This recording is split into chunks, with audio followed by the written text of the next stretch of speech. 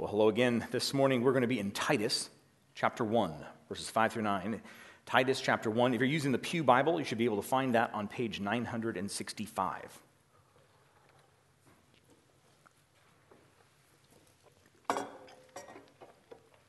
We're in week 4 of a 6-week series on what is a New Testament church. What are those things that the New Testament tells us about the church that should shape our local churches? And this week we will be considering how Jesus leads his church. And we will do so here from Titus 1, verses 5 through 9. I'd like to remind us that we are, in the worship of God, receivers and responders. So he calls us into his presence and we respond by singing his praise. Prayers are offered and we respond with an amen. And likewise, down through the years, many churches have read the passage to be preached that morning and ended with thanks be to God, and God's people responding with, or this is the word of the Lord, and God's people responding with thanks be to God. So we will do that again. Titus 1, 5 through 9. The reason I left you in Crete was that you might put in order what was left unfinished and appoint elders in every town, as I directed you.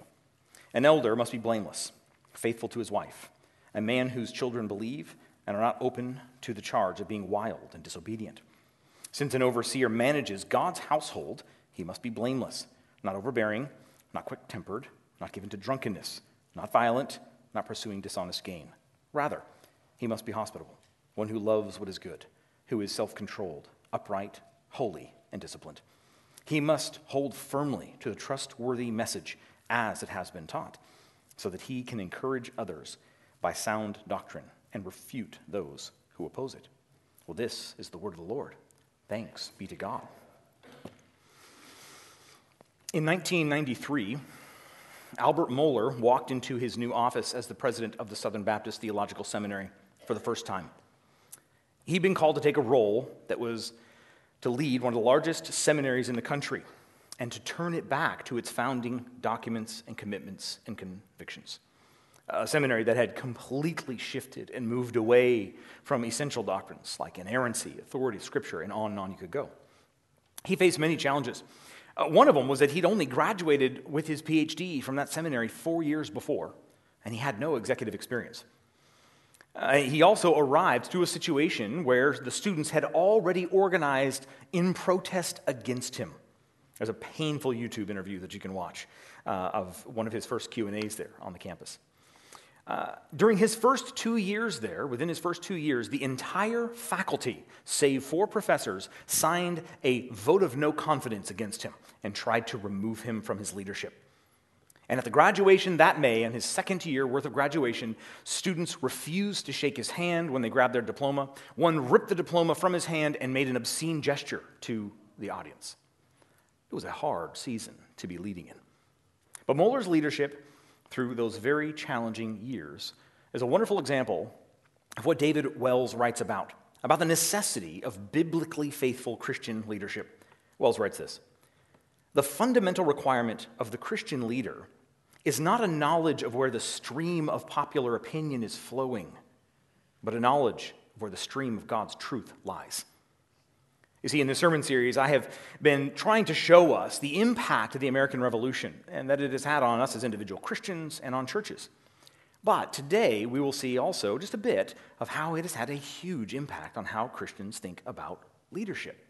Again, David Wells is superb on this topic, and he puts this: "Just as politicians hold office in America only by the consent of the sovereign electorate, this idea led to the fact that many church leaders were viewed as being those who fulfilled their responsibilities based off of the popularly held opinions. Democratic leadership in the country and in church. That's what the revolution did in many, many churches." Well, David Wells puts it this way, quote, "When the religion's audience, however, is sovereign, it's actually the best pollster who makes the best leader. For all ideas must find their sanction in the audience. See, these so-called leaders are those whose convictions shift with the popular opinion. They lead by holding aloft moist fingers into the air to sense the changing of the wind," David Wells writes. See, in other words, See, since all Americans have our understanding of elected leaders, and even as I prayed for our elected leaders to do the will of the people, because that is how our democracy works, the problem has tended to be, in some church circles, we actually map that onto what local church leadership is meant to look like. However, Wells shows that that kind of leadership that gets its authority from the electorate turns out not to be leadership. The reason our political leaders change their minds so often and on topics that seem so fundamental to who they are is because, like the pollster leader, like the one who lifts aloft the moist finger, they're trying to lead by staying ahead of the curve, staying ahead of the popular position. But is that how the Bible understands church leadership? I mean, are the elders simply those who are elected by and represent the will of the people? Or does leadership authority that the elders possess in the church come from somewhere else? In short, the answer we're looking for in this sermon to a question we're seeking to answer is this.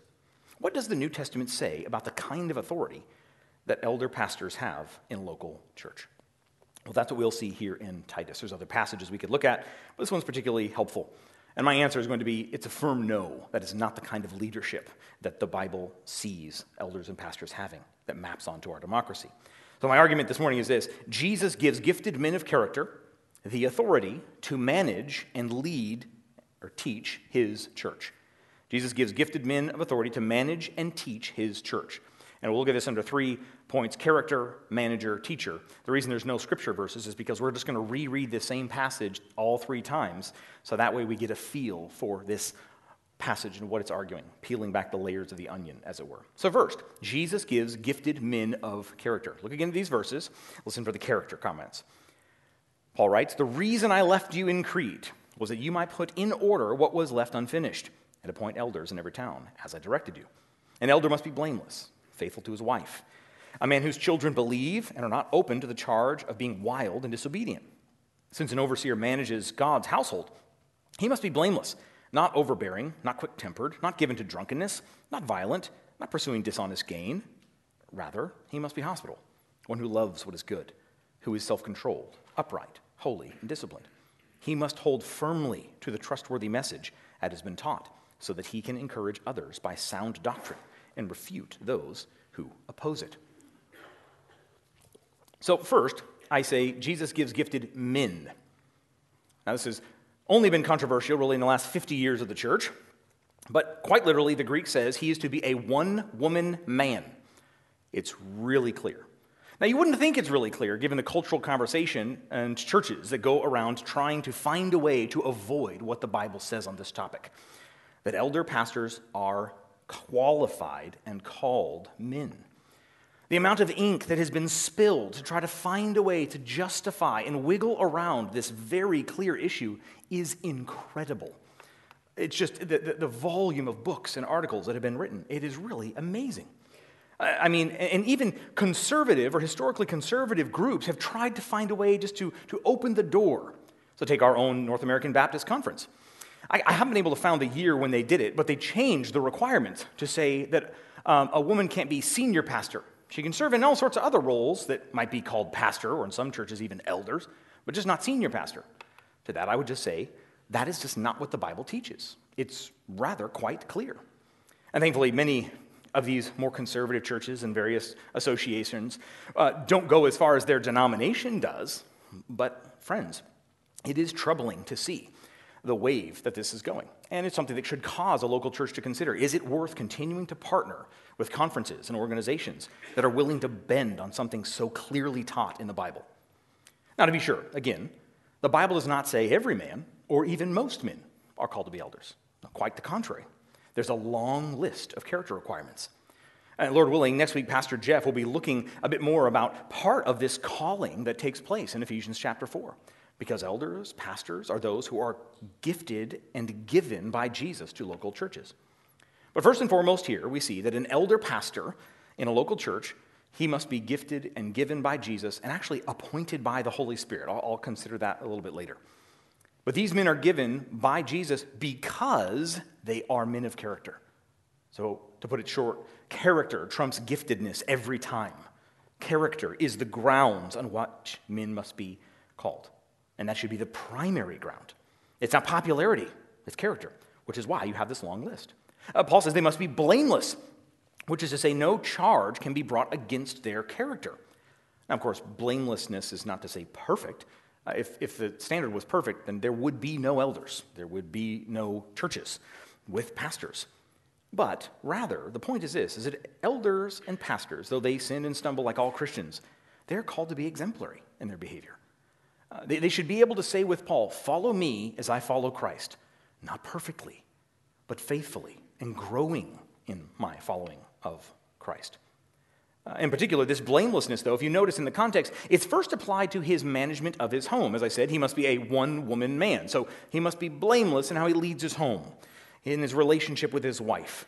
But then also, he must be a man, the NIV says, whose children believe. I think that's an unfortunate translation.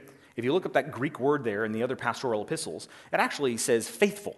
That's the way Paul uses it in the pastoral epistles. So I think a better translation in other English translations is whose children are faithful, and the idea is when they're at home. And here's why I say this, because notice how it continues on. It says, not backing up there, not open to the charge of being wild and disobedient. That's referring to the children. So the children at home, under the father's leadership in his home, need to be those who cannot be charged with being wild and disobedient. He has to be able to manage his home well. And that then sets the first standard. If he can't manage his home well, what business does he have managing the household of God? That's what Paul goes on to say there in verse 7. Since an overseer manages God's household, he must be, repeats the same word, blameless. So his leadership in home and his leadership in the church are to be pictures of these things. So, verse 7 then continues to explain what it means for this overseer, this elder pastor, to be blameless in his leadership in the local church. And first, it says a bunch of things that he should not be. There's 5 not behaviors. And the NIV renders the first one, he should not be overbearing. Other translations, I think, are more helpful. He should not be arrogant. He should not be self-willed. You might put it this way. They must continue to be teachable. They must be correctable. If they are so unwavering and not able to be corrected by God's word, they have no business being an elder pastor in the church. And the rest of these, notice how the idea is that they're things that you would see over time. So quick-tempered, that can also be rendered prone to anger, like often making a pattern of this. There's supposed to be those who do not sit long at wine or are given to drunkenness. The idea then in these negative commands is those things should not pattern his life. That's what it is to be blameless.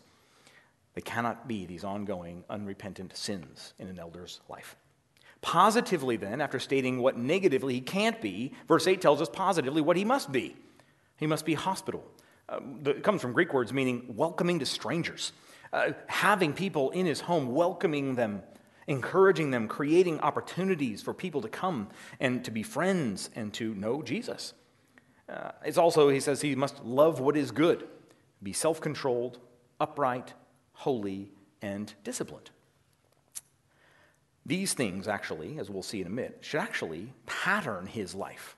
Not that he'll ever be perfect in any of these things, because again, there's no such thing as a perfect person, but they should pattern his life. So first and foremost, the application is to myself and my fellow elders, and those who aspire to be elders. Brothers, how does our lives reflect these character requirements that Paul gives here? The brother elders, I know as we talk about these things regularly, and as Jeff said earlier, this list can be daunting. It sets a high bar, and rightfully so. To serve God's people as a leader is a calling in and of itself that we will never be able to be fit for in and of ourselves. So it's a calling to be constantly dependent upon the Holy Spirit, interceding for these saints, asking for the Holy Spirit's equipping and filling and empowering us to serve. So brothers, do you pray through this list? Do you evaluate yourself based off of the list here in Titus and in 1 Timothy 3 and in 1 Peter 5? Do you, as you are thinking through these things, say, Lord, help me. Help me to overcome that sin, to put that sin to death. And Lord, I failed in this situation. Help me to repent and confess. And do these things shape your life more and more as you're going? Because they must, because those are qualifications. And first and foremost, elders are qualified men of character. But also to the whole church, these elder qualifications are also found, all of them, Save for in Timothy 3, where it talks about the ability to teach, they're actually addressed to all Christians also. So, on the other hand, there's something that's not all that remarkable about them, and this is just what Christians should look like. So it's true, elders are to be exemplary. They're to have lives that should be exampled and be patterned after. But also, the point is that the members of the church can model, or they can follow. They can be living these things out. I mean, all Christians are commanded to be self-controlled, not to be quick-tempered, not to be arrogant, not to be drunkards, violent. All Christians are called to be hospitable, and to be welcoming each other into their homes, and self-controlled, again, holy, upright, and so forth. Which is why I remind us often, and will continue to do so, that, friends, our default mode in the church should always be one of gentle forgiveness. Because, friends, we're going to fail each other often. We're going to say things, and whether I intend it or not, it's going to hit the wrong way, and it's going to create frustration. And so our first mode should be one of careful, gentle forgiveness. We should assume the best. I mean, maybe the reason why the person responded in a curt way was because they just didn't sleep last night or the night before. Or maybe they're physically suffering. We assume, we start with love. We start with gentleness and forgiveness. Now, on the other hand, if someone has a pattern that continues on, well, then also at the same time, we must address it. It's unloving to not address those things in someone's life, as we have seen. So just because we have these types of lists in the Bible that tell us how we are to live, and we see someone who doesn't meet one, that doesn't mean you jump on them. It means you lovingly walk with them. You seek to cover up as much as you can and forgive. But as a pattern develops, then you seek to gently, lovingly correct. And heaven forbid, we as Christians, we are those with the message that we've been saved by grace alone, through faith alone, in Christ alone, would ever have a judgmental tit-for-tat posture with our fellow Christians on our disagreements. Now may love and forgiveness be the heartbeat of the church for elders and their love and service for the church, and then for the members towards their leaders and toward each other as well. Well, so far for the character of the elders. But now we will press on. Jesus gives gifted men of character, and he gives gifted men of character who serve as managers. Let's read these verses again, 5 through 9. The reason I left you in Crete was that you might put in order what was left unfinished, and appoint elders in every town as I directed. An elder must be blameless, faithful to his wife, a man whose children believe and are not open to the charge of being wild and disobedient, since an overseer manages God's household. He must be blameless, not overbearing, not quick-tempered, not given to drunkenness, not violent, not pursuing dishonest gain. Rather, he must be hospitable, one who loves what is good, who is self-controlled, upright, holy, and disciplined. He must hold firmly to the trustworthy message as it has been taught, so that he can encourage others by sound doctrine and refute those who oppose it. So it's important to notice Paul says something here that is probably a little stunning.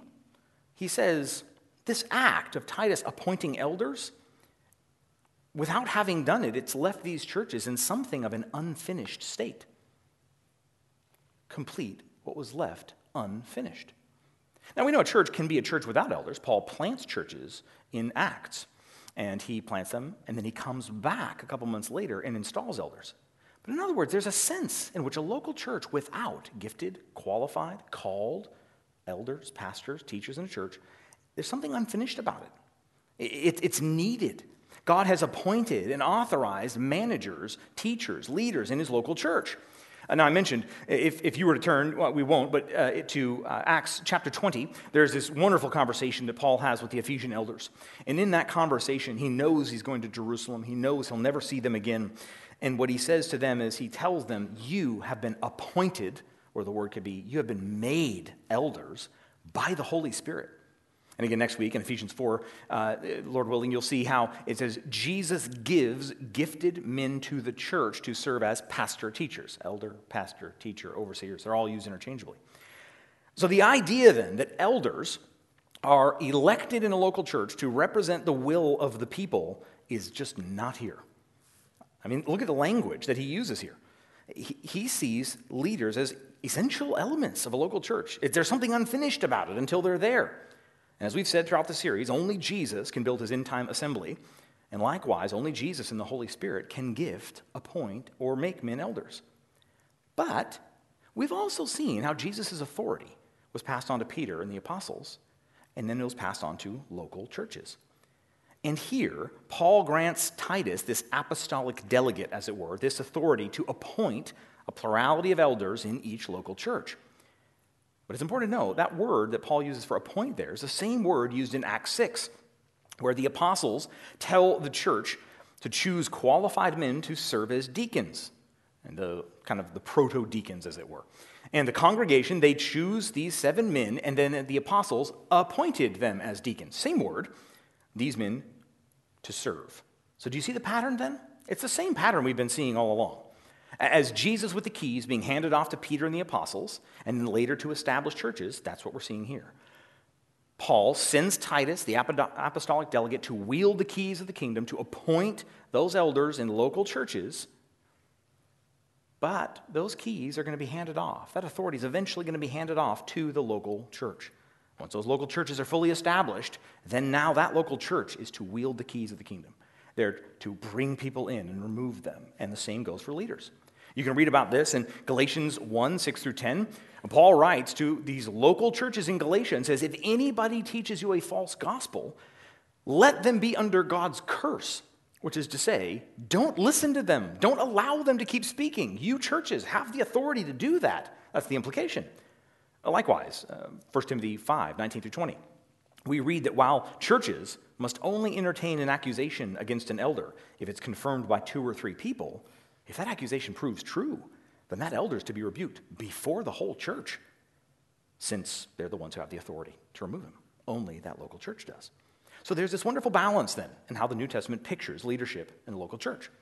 On the one hand, the local church has the authority to recognize and appoint their elder pastors, the ones who've been given to them by Jesus and the Holy Spirit, by watching their gifting, by see how they serve.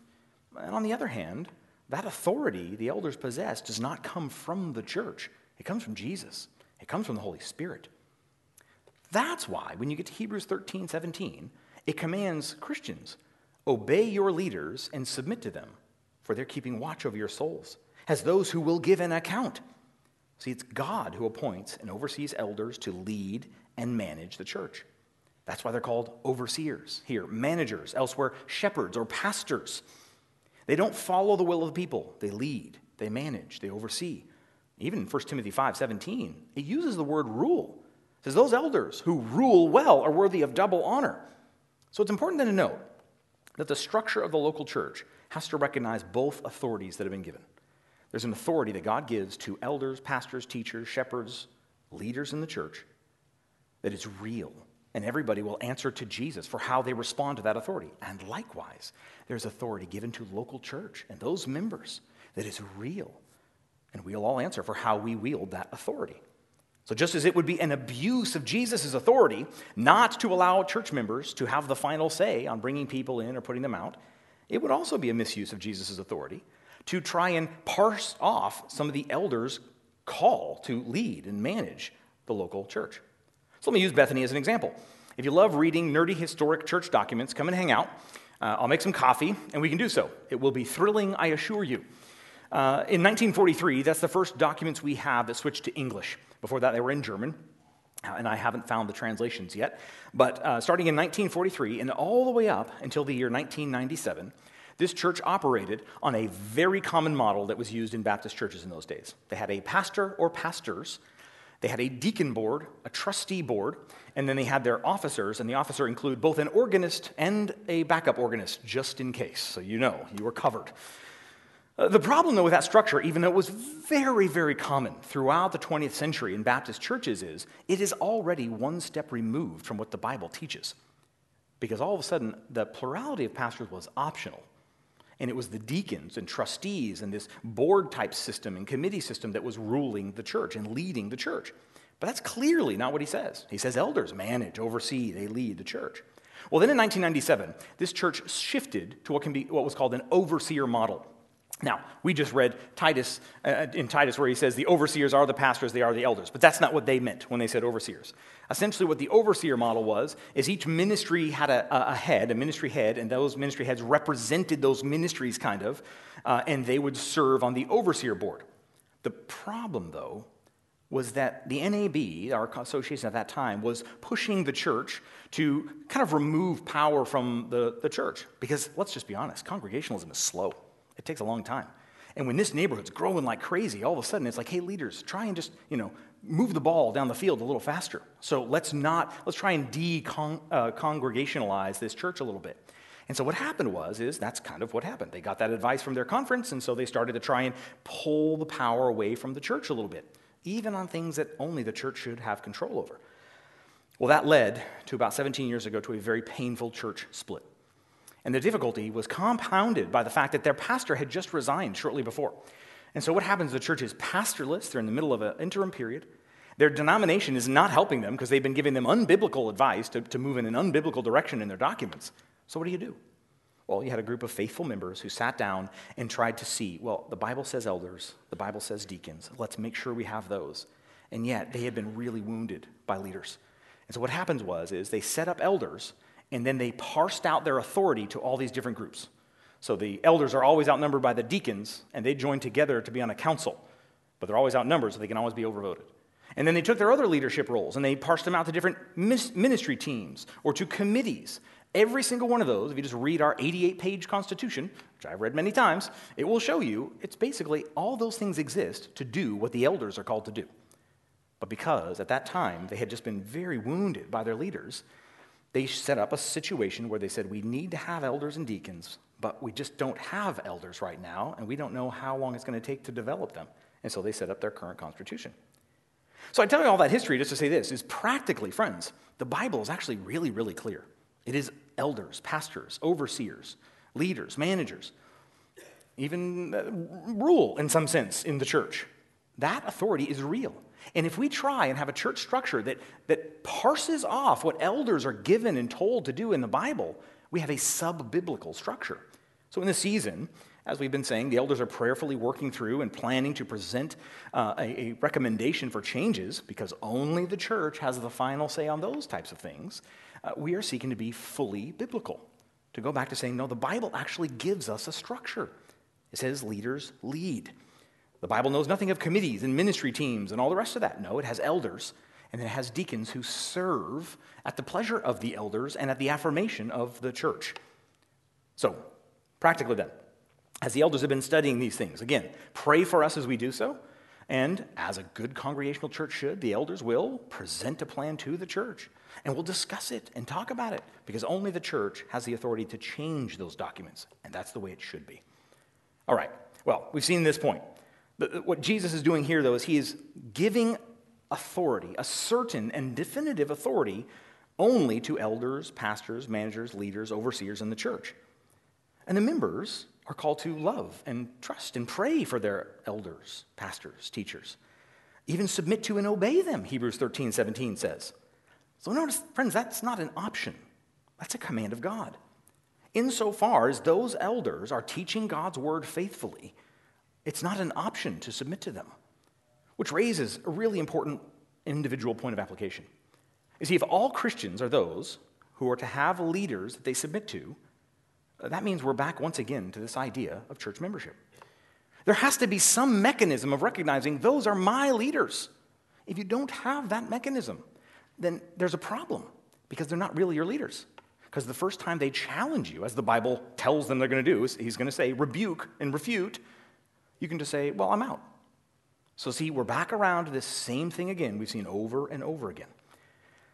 But another personal point of application that I think is worth thinking about this is, Christian, if you are not in a situation where you have leaders that you're submitted to through a mechanism of church membership, why? This is clearly required. The logic is like math. You have to have it. If you have leaders, you have to have some mechanism of submitting to those leaders. And friends, I know the worries because, look, there are no perfect churches. There are no perfect leaders.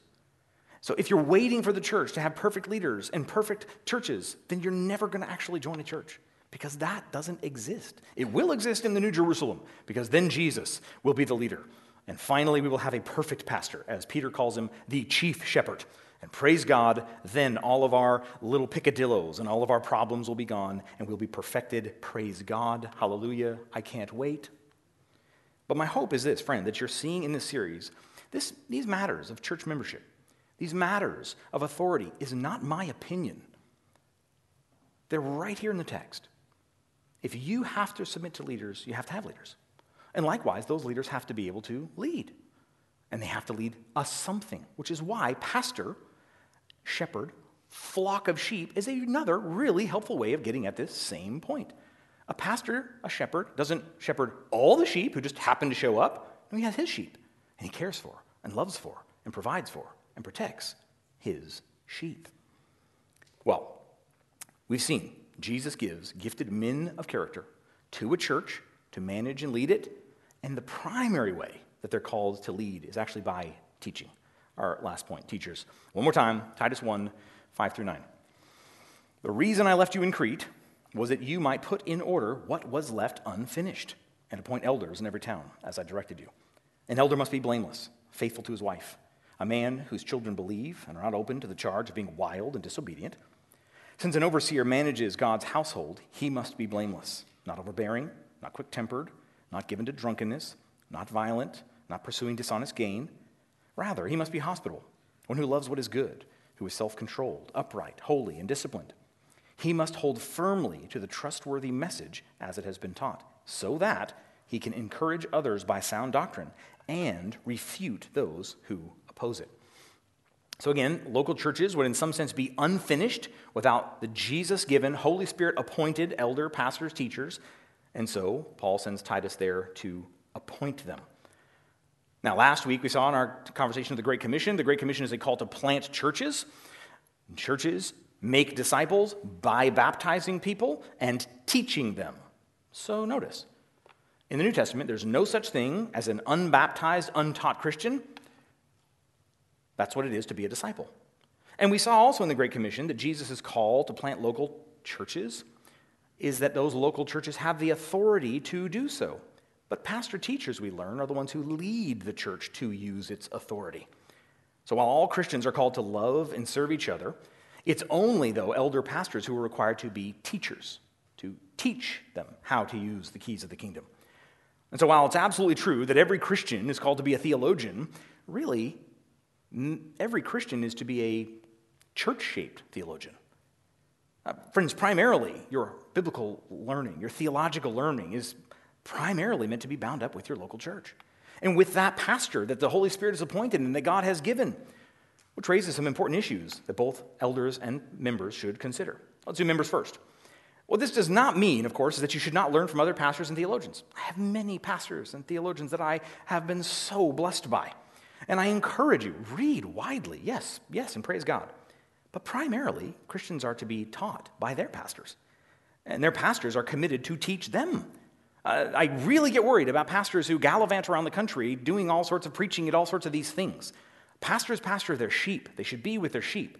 I understand why it might happen occasionally, but that's our calling. So, while it doesn't mean you shouldn't learn from other pastors, the fact that the Great Commission is bound up with the local church and being taught by the teachers Jesus gives in that local church means that your pastors are your primary theologians. Our discipleship, as we said, is primarily bound up with these people in this church. Now, that's not to say that we're not going to have other Christian relationships and people we learn from, of course. But notice how Jesus designed it.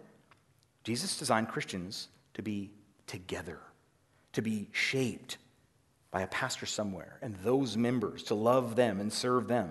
He designed us not to sit at the feet of some preacher that we've never met and never will meet. Friends, I listen to other pastors, and they bless me greatly, but they've never prayed for me by name. I'm so grateful for many other pastors that you can listen to and will be encouraged and fed by, but friend, they've never prayed for you. They don't read God's word with a picture of you in a directory and say, Lord, would you grow this person in grace this week? That's what your pastors strive to do. We pray through the directory. We pray for you by name. Those other pastors who may have totally blessed you with that sermon that changed your life, friends, they're not going to be there when children and grandchildren are born, when they graduate, when they get married. They're not going to be there when you get the cancer diagnosis or when someone dies. That is why we have pastors, shepherds who care for and love the sheep. And what is essential to be a member of a local church is ensuring that you can learn from and submit to those pastors.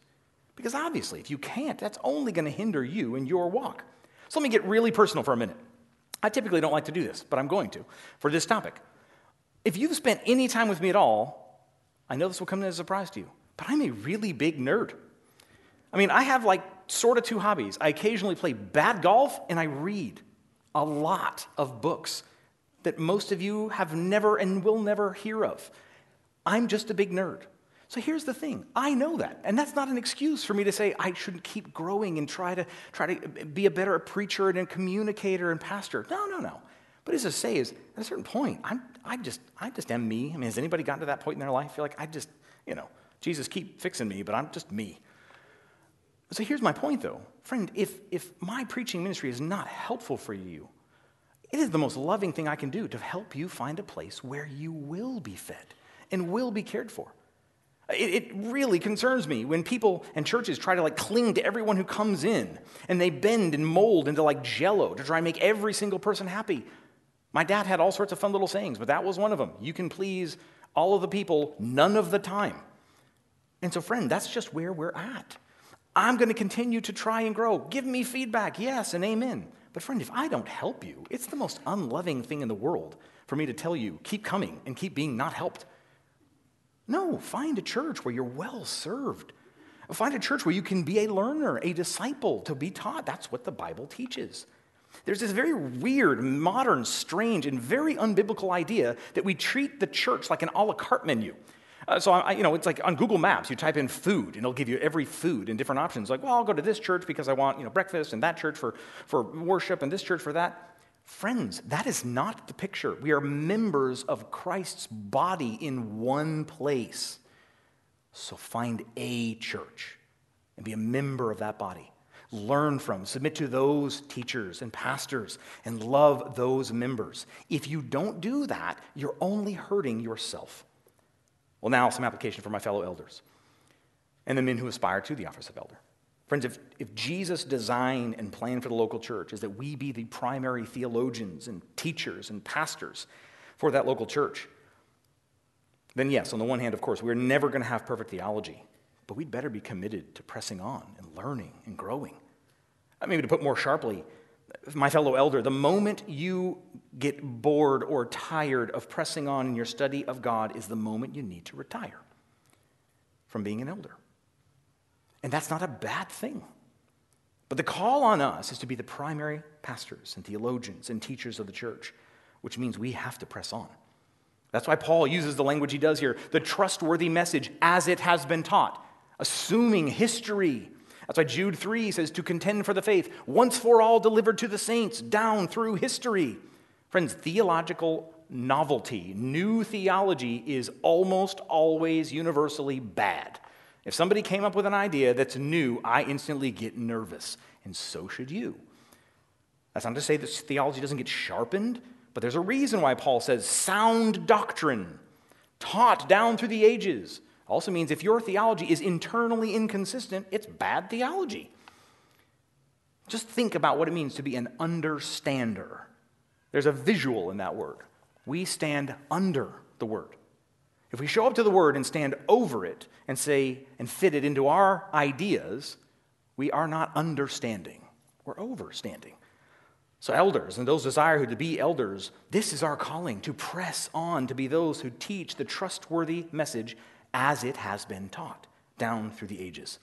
And verse 9 says, so that we do it for this purpose, for the elder pastors in the local churches to encourage people with sound doctrine. Doctrine should lead to doxology. Thoughts about God and the Trinity and Jesus should lead to worship. And we also have to refute those who oppose it. That is part of the calling. It's the uncomfortable part of the calling, but it must be done. Well, we could go on for much longer.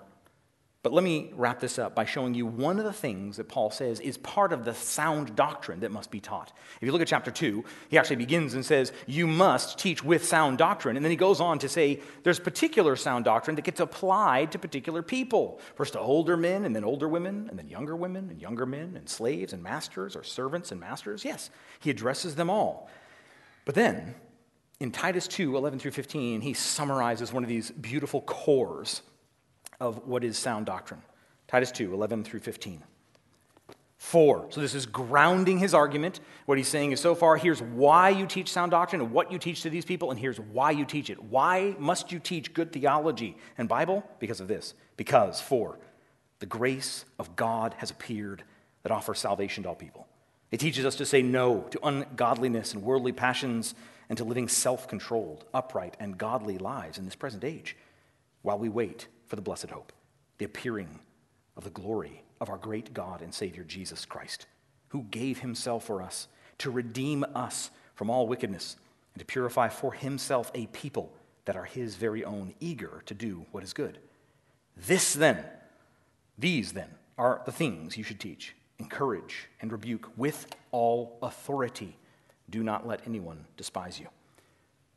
Do you see this wonderful summary of the gospel? And friends, all of us are to treasure this gospel. But this is what elders must teach. They must correct with it. We're to teach about the grace of God that has appeared in Jesus' first coming. That the eternal God took on the flesh of his creature who has committed treason against him to purify a people for himself, to redeem them, to buy them back from their wickedness. This is the message, friends, that we are to build our lives on together as members of a local church. And we're to do so while we await the full and final revelation appearing, which comes with the blessed hope, the return of Jesus Christ, our Savior. In his first coming, he came, yes, to redeem himself, to go to a cross, to die for sinners, so that all who repent and trust in him will be saved. But he'll come back. And when he comes back, friends, that is our blessed hope. So in the meantime, we hold on and we hope and wait for this blessed hope. We cling to the fact that Jesus will return and our faith will finally give way to sight. That on that day there will be no more sorrows and sufferings. Then our physical bodies will be replaced and the pains will be gone. That's our blessed hope. And it is also this message of this blessed hope that we're to teach and we're to correct with. To rebuke those who refuse to submit to Jesus' authority, to help them to see, don't you want to serve a king like that? And don't you want to serve him wholeheartedly? Not redefine how you serve him based off of what you prefer.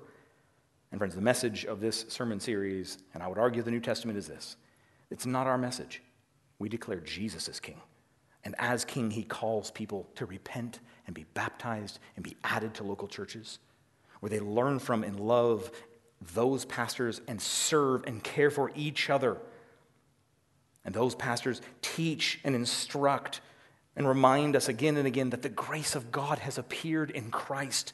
So look to him and link arms with each other as we await his return and the blessed hope. Because this is the very thing we're going to close the service in singing about. What gift of grace is Jesus, my Redeemer?